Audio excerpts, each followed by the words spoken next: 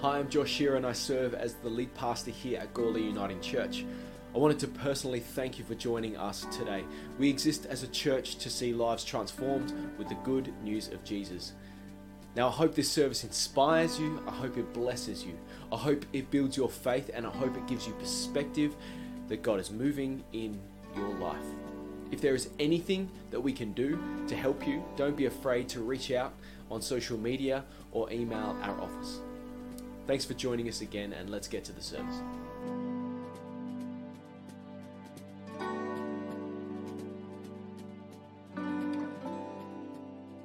Well, one of the things that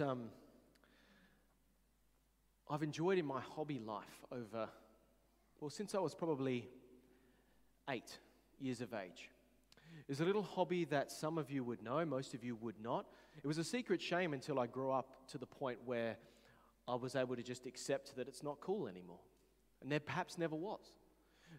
And some of you, if you've known me for a little while, would know that I've already shared this deep truth from within me.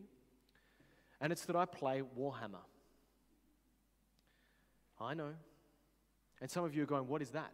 Most of you are going, what is Warhammer? Well, Warhammer is a tabletop game in which you collect these little 28 millimeter high figures that are made of plastic, and you paint them with a itsy bitsy tiny little brush, which seems to be getting harder as I get older. It was really easy when I was 8 with all that dexterity. But then with these beautifully painted armies, you verse someone else on this battlefield, and you reenact a battle of old, or you reenact a fantasy type battle of some sort. And it's a strategy game. I liken it in a way to chess, although chess is far more socially acceptable in most circles, because you're attempting to out-strategize your opponent.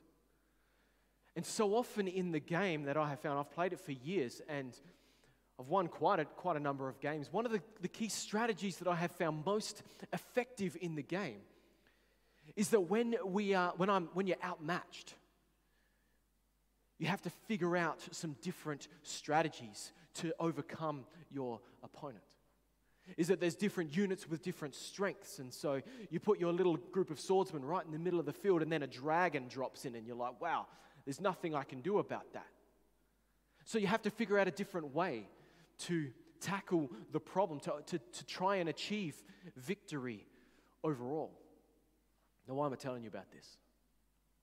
When you can't win, you have to try something else. When you can't win a stand-up fight, sometimes you need to try something else.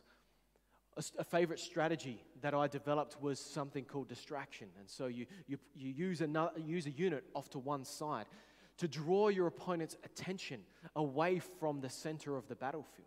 And the hope is that this distraction will draw some of the most effective troops that they have out of the center of the battle, which enables you to overcome the middle, the center, the core of the battle, and even maybe one of the other flanks. And by doing so, you're able to achieve an overall victory by sheer strategy, not by weight of numbers, not by power. Friends, we exist in a world where there is a war going on. If you were with us a few weeks ago, we talked about heaven. We talked about the forces that are at work in the world. And friends, we have an enemy, a spiritual enemy, whose primary purpose in the world is to distract us from the center of what is most important. The entire narrative of Scripture tells us that the enemy, some of you will call it Satan, Jesus calls it Satan and other things as well. There's an enemy to the will of God, and its hope and its desire is to bring destruction into the world, to steal away our hearts, to steal away our hopes away from God, away from the one that created us. And the truth and the beautiful thing of the narrative of the Scripture and as we've already talked about, the death and resurrection of Jesus, is that death was defeated. Satan lost his power. He has no ability to win the battle. And for that we say thanks be to God, right? But the thing that he is able to do when he cannot win a stand-up fight is to distract us. To turn our attention another place, to turn our attention to another way of doing life. That though he knows, though the enemy knows that we cannot be defeated in Christ, we can be distracted. And I would go as far as to suggest that in this era of the church, in this era of the world, for us as the Western church, the greatest barrier that we are ever going to have to overcome is not fighting the enemy. It's fighting the distractions, the contentment, the things that just have been placed in our life to draw our eye away from God. What an interesting way to start a sermon. Do you feel inspired this morning? Because if I'm honest, if we are, as the church, now if you're new or you're visiting or you're not a follower of Jesus, I'd love for you to hear some of our heart behind this. But I believe that one of the greatest challenges upon us as a church is not fighting the enemy, it's fighting the contentment that the enemy wants to distract us with. What sort of church do we want to be? What sort of church do we need to be? Because in this era of the world, there is a culture that says that we know what's best for us, a culture that says we can do what we think is best for us. And as we look around at our culture, what we recognize is it's not working. I talked about last week the way that loneliness and the lack of community is actually killing us. And what we see in the pace and rhythm of our life now. We thought COVID would be a circuit breaker, and it's turned out not to be the case. Because most of us find ourselves busier than we were at the start of 2020. There's an ambient anxiety upon our young people. A chaos. Some people, you don't know how to describe it, but there's a chaos in the world. We feel it, we know it, we see it. It's intangible, but it's there. What is it? It's a distraction from the core that we are called to be. And so, friends, I believe that as a church, we are called to be radically different from the culture around us. That we are called to be radically different. That if we, as Christ's hands and feet in the world, are called to proclaim a message of hope, then we need to have a culture that's radically different to the world around us. And I believe the culture we are called to have is not a culture driven or distracted with contentment and comfort. I believe we're called to something very different.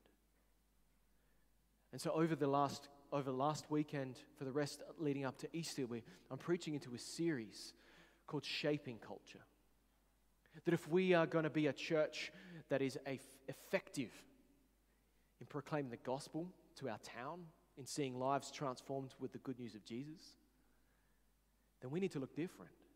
Then we need to be distinct. We need to be undistracted. We need to be focused. And so over this series, what we're doing is we're looking at the values we can hold to shape our culture to make a difference in the lives of people, to be different enough that we can do and be all that God calls us to be to reach our town. And this morning I want to focus on, as Mel sort of hinted at as we began, I want to focus on prayer. The core value of fervent prayer. And the reason that we felt called to place fervent prayer as a part of the behaviors that we will live out as a church is that, well, prayer is kind of assumed, isn't it? Because then, whether you're a follower of Jesus or whether you're not, most of us, all of us, I think, have prayer as a part of our life. Whether we pray to God or something else, or we're not quite sure how it all fits together, all of us are creatures of prayer. Do you know how I know? Is that if you are in an aeroplane that is going down, what do? You pray.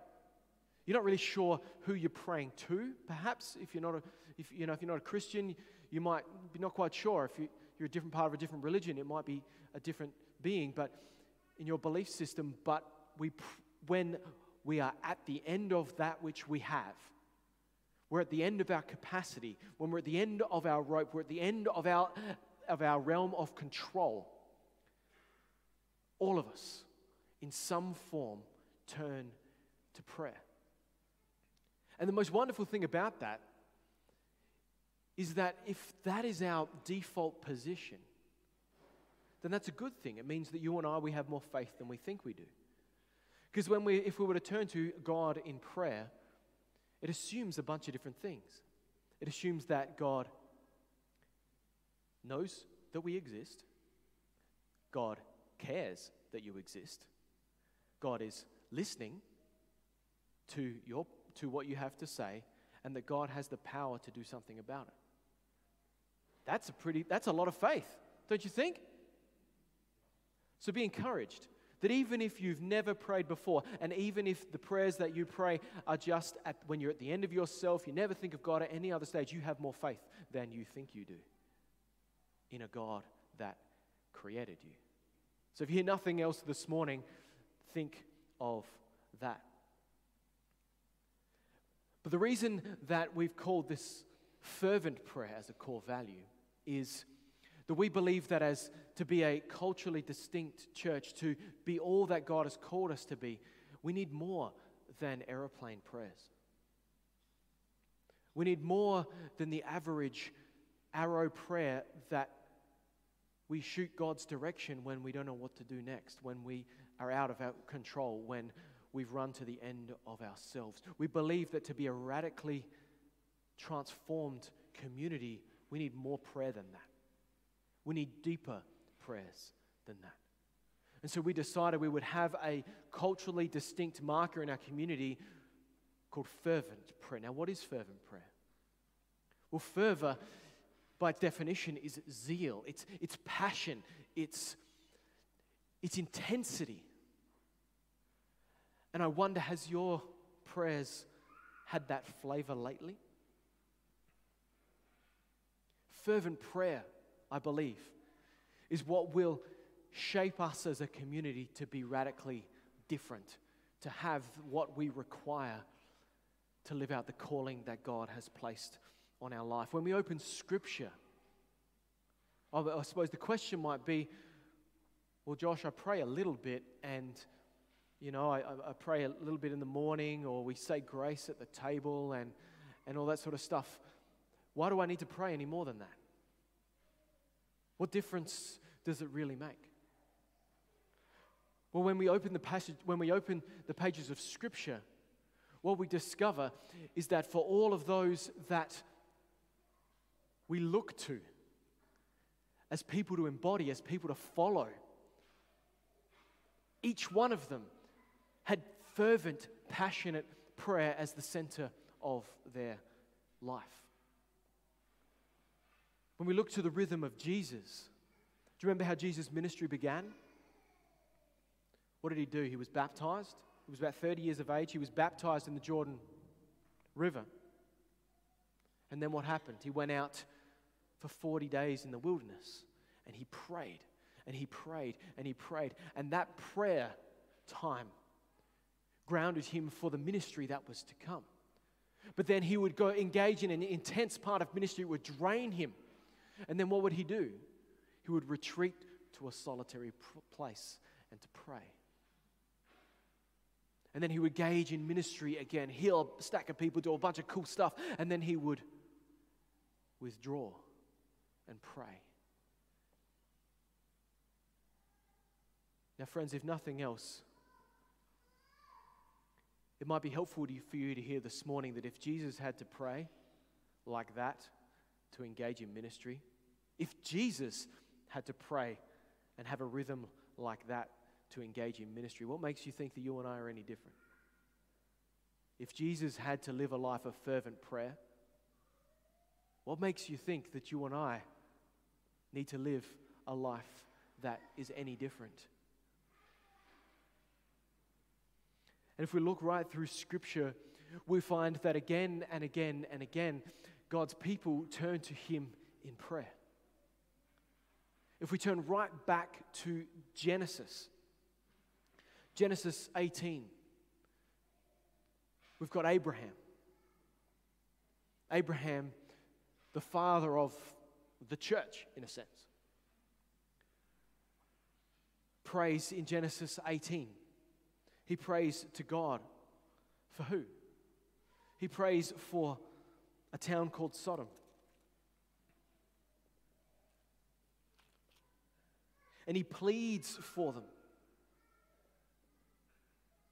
And he prays, and he prays, and he prays.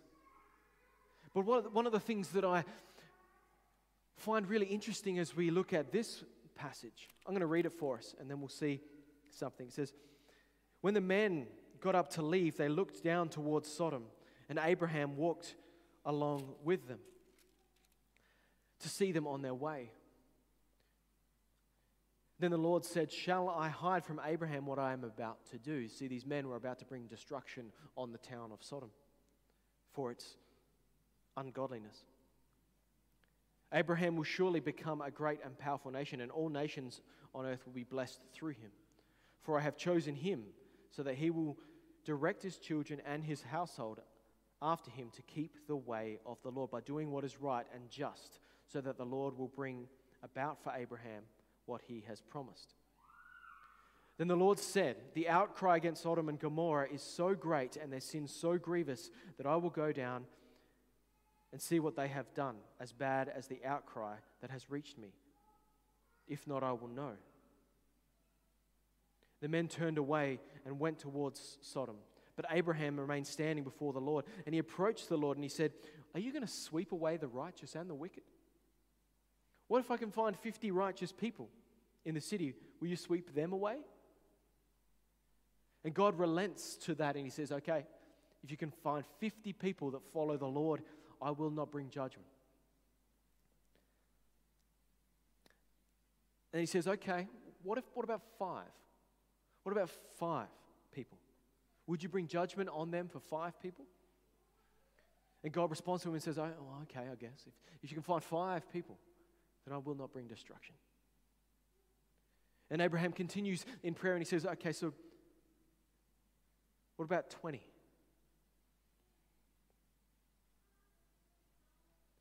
Or even 10? And on and on and on the conversation goes as Abraham pleads for the community to be saved. Friends, I think sometimes in our prayer, what does fervent prayer look like? Sometimes fervent prayer looks like seeking God over and over and over again. We believe in a God, we believe in prayer that is powerful and effective. We believe in a God that knows us. We believe in a God that loves us. We believe in a God that invites us to talk with him and to communicate and to ask things of him. Which means we believe that prayer makes a difference. And so as we think about what fervent prayer might be for us as a church, I think sometimes fervent prayer needs to just be to contend with God over and over and over again, believing that God's graciousness can prevail. Believing that God can and will and wants to do something different. And sometimes fervent prayer looks like being unwilling to let God go until something changes. Because we fast forward a little bit further in Genesis, and we read in Genesis chapter 32 a guy called Jacob, wrestles with God until dawn. It's a strange passage because I think this is the only sport mentioned in Scripture, to my knowledge. Wrestling. Don't know why. It is what it is. Someone could correct me on that, and that's fine. But that night, Jacob got up, took his 2 wives and his female servants and his 11 sons and crossed the ford of the Jabbok. After he'd sent them across the stream, he sent over all his stuff. So Jacob was left alone. And in that moment, a man, that's curious, but scholars believe that this man was indeed the embodiment of God in that moment. They wrestled with him until daybreak. And when the man saw that he could not overpower Jacob, he popped his hip out. It's a bit unfair by the sounds of things. And the man said, "Let me go, for it is time for daybreak." What does Jacob say in response? He says, "I will not let you go until you bless me." I will not let you go, God, until you bless me. And in that moment, Jacob says, "Please tell me your name." And the guy responds, "Why do you ask me my name?" And he blessed him there. Friends, sometimes fervent prayer requires us not just to ask once. Sometimes fervent prayer requires us not just to ask twice or 3 times, but to not let God go until He brings about that which He has promised. And now, it might not happen tomorrow, it might not happen the day after, but I believe the rhythm of the Christian faith, the rhythm of God's people, is to seek God and to seek God until something changes, until God brings about that which He has promised. And now I wonder, has anyone been following the revival that broke out over in the States just recently? I think that's the Asbury revival. What happened was at a college campus, a worship service started, and it didn't stop. And it didn't stop. And it didn't stop. And it wasn't a fancy worship service with lights and all the carry-on. It was a pretty average, acoustic, nothing fancy service. And yet, people that are present there said that there was the tangible sense of the presence of God. And a bunch of different commentators around the place have asked about it and said, "Oh, it's this, it's that, it's whatever." But those that have been there have affirmed that there's something different. There's a revival breaking out in that place. And then listening to a pastor that I know who grew up here in Adelaide, listening to him and some of his friends that he's spoken to that are there, he says, this looks interesting from the outside. It looks like a sovereign move of God. But what people don't understand is that there is a core group of 5 or 6 people that have been praying and praying and praying every day after day, week after week, now year after year, for a breakthrough of God to happen in that place. And at some point, God said, "You know what? Yes, it's going to happen in that place." Why? Because they sought God above everything else. Do we believe that something like that is possible here? Do you actually believe it? Would you even be ready for it? I don't know if I would. 100 hours of worship to begin. It's like an extraordinary youth camp sort of vibe. What if, for us as a church, we decided that one of our core values would be seeking and fervently seeking God, praying to God in such a way that we would seek for transformation and for renewal and for revival to break out in this place, in this town. Not for our sake, but for the kingdom's sake. Would we be willing for that?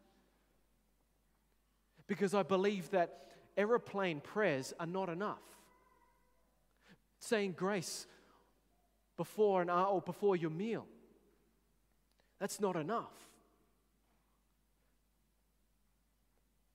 We need to draw our hearts to a place where we are so broken with how things are that we cannot help but ask God for things to be different. I think the greatest risk for us as a church is to be content with how things are. For I believe that's the enemy's strategy, is not to make us bad, because for many of us in our places of discipleship, where we're at right now, external sin is not really the big issue. We're kind of done with adultery, and we're done with murder. We're done with stealing other people's stuff. We're done with all the big stuff. We struggle with the Sabbath a little bit, if we're honest, but the big ones, the stuff you really get in trouble for, we're kind of done with those sorts of sins. So the enemy's already lost on that part of the battlefield. But what if the enemy's strategy for us as a church is just to draw our attention to contentment rather than contending for the will of God? What if that is where sin sits for us as a church at this time? Would you be content with this? Because what if that's the enemy's plan? Is for us to just be content, to be fine. I don't know about you, but I didn't come here to steward a fine church. And I don't think you actually have come to church. You don't believe that this church is called to be fine. When you have an argument with your spouse or your partner, when they respond with fine, is it fine? It's never fine. Is it? How are you, honey? Fine. It's not fine. It's never fine. Fine is not fine. Fine is never fine. Fine always has an undertone of inadequacy. It always has an undertone of something is not quite right. I don't want to be a fine church in that way. And I believe a central part of that is our prayer life. Are you content with where things are?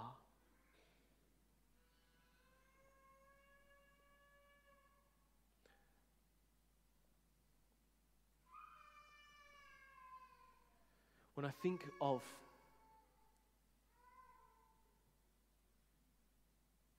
the rhythm that we are actually called to in prayer, I think of two things. I think of Jesus in the Garden of Gethsemane. If you're not familiar with the story, it's just before Jesus' betrayal. It's just before he is about to be executed.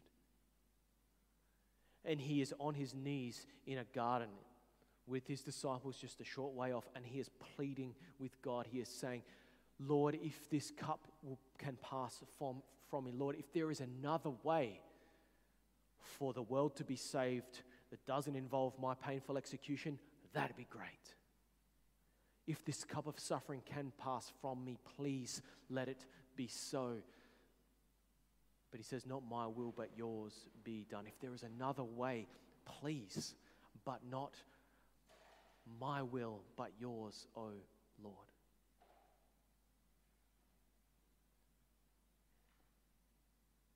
That's, I believe, the heart of prayer.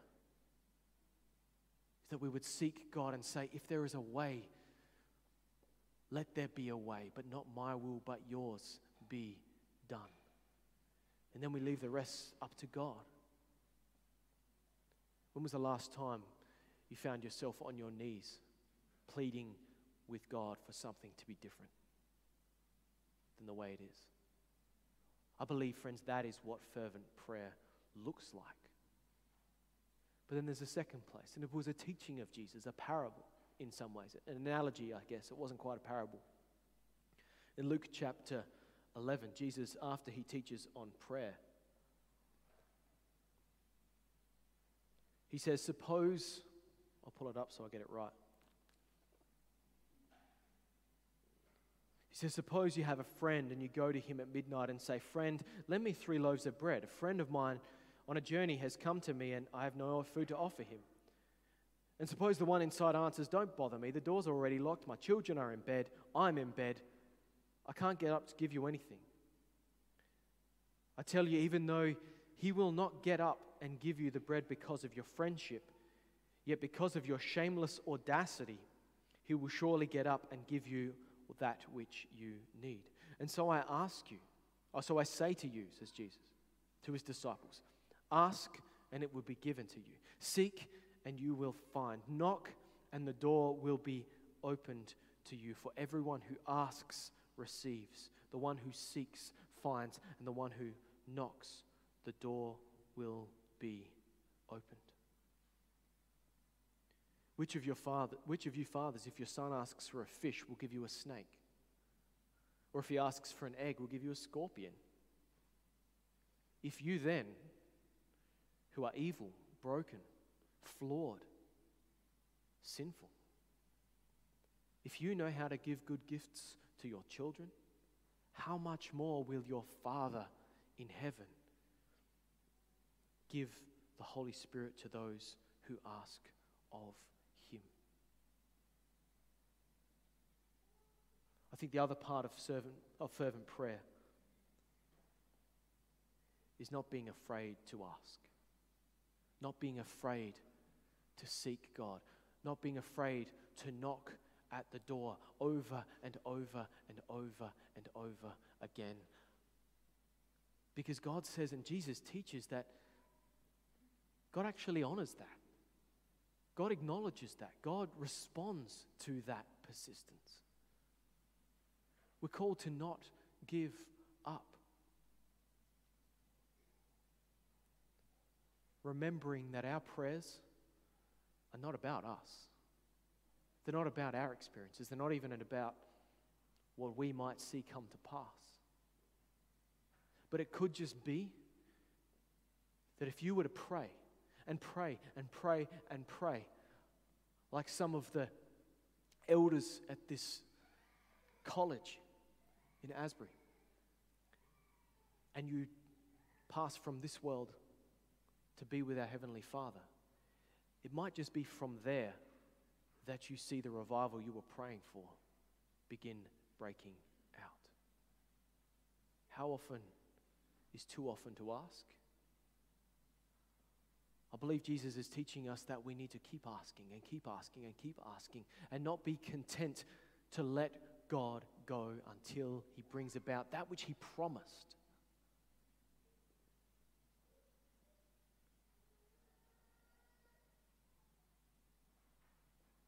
And by the way, we're talking about shaping culture, aren't we? I believe that fervent prayer like that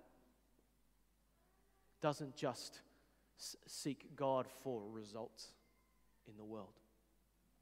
When you seek God like that, it changes this. When you seek God like that, it changes this. So I believe for us as a church to seek fervently a prayerful life, whatever that looks like for you, I don't know. Taking 10 minutes in the morning or half an hour in the morning or just whatever, I'm not quite sure. But I believe that when we fervently seek God, not only will we see tangible expressions of God's faithfulness in response to prayer, we will see an inner transformation that shapes us to be the sort of church, to be the sort of disciples, to be the sort of followers of Jesus that will radically change this community with the love, grace, and hope of God. That's what it means to shape culture. That's what it means to be a church of God. So I promised you earlier that I would tell you about what the event is that we've got coming up. We've got prayer night coming up on Tuesday. It's not prayer night anymore. I need to stop calling it night because it's not at night. It's during the day. But what God put on my heart was He said to me, Josh, if you want to host a gathering that says that prayer is a priority for the life, or you're saying prayer is a priority for the life of your church, is once a month good enough? Probably not. If I wanted to be an NBA basketball player, would training once a month be good enough? I don't think so. So God put it on my heart to not every day chill out. We're not going to do that. What I want to do between now and Easter at the very least is I'm going to open this space Tuesday morning from 9 a.m. for prayer every Tuesday. Every Tuesday. And I will be here praying. Praying for renewal, praying for revival, praying for transformed hearts, praying for people to come to faith, praying for people to rediscover faith. Because I believe that that's what fervent prayer looks like. And now I know some of you work, most of you work, some of you don't. I know you got a lot of stuff on. But that's what I believe it's going to cost us. Me at the very least. And anyone that would seek to join me. Is to fervently seek God in prayer. Tuesday mornings, 9 a.m., I'm going to be sitting right here. There's going to be no fanciness, no lights, no electric guitars, just us and seeking God.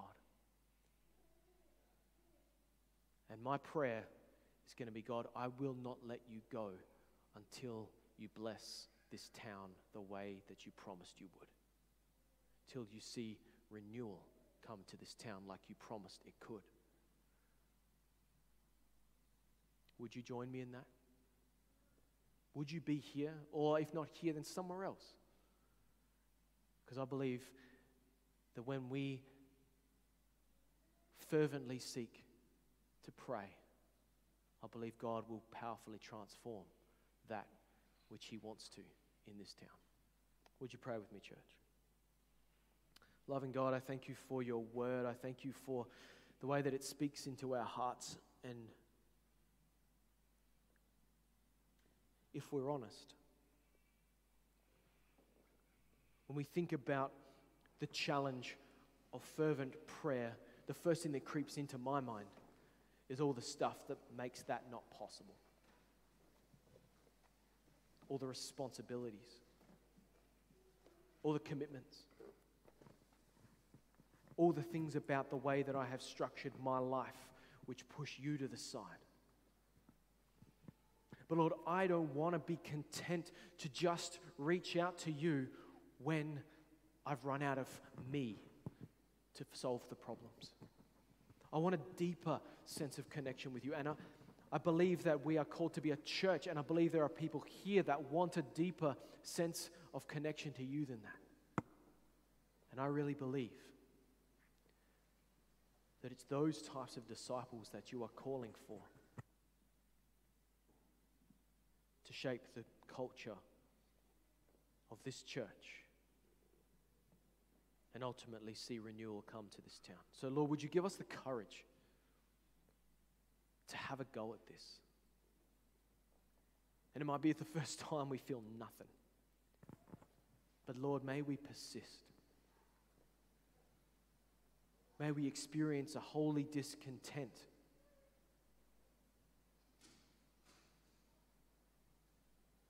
that shapes our heart to not rest until we see all that you would seek to have happen in this community happen by your Spirit and by your grace.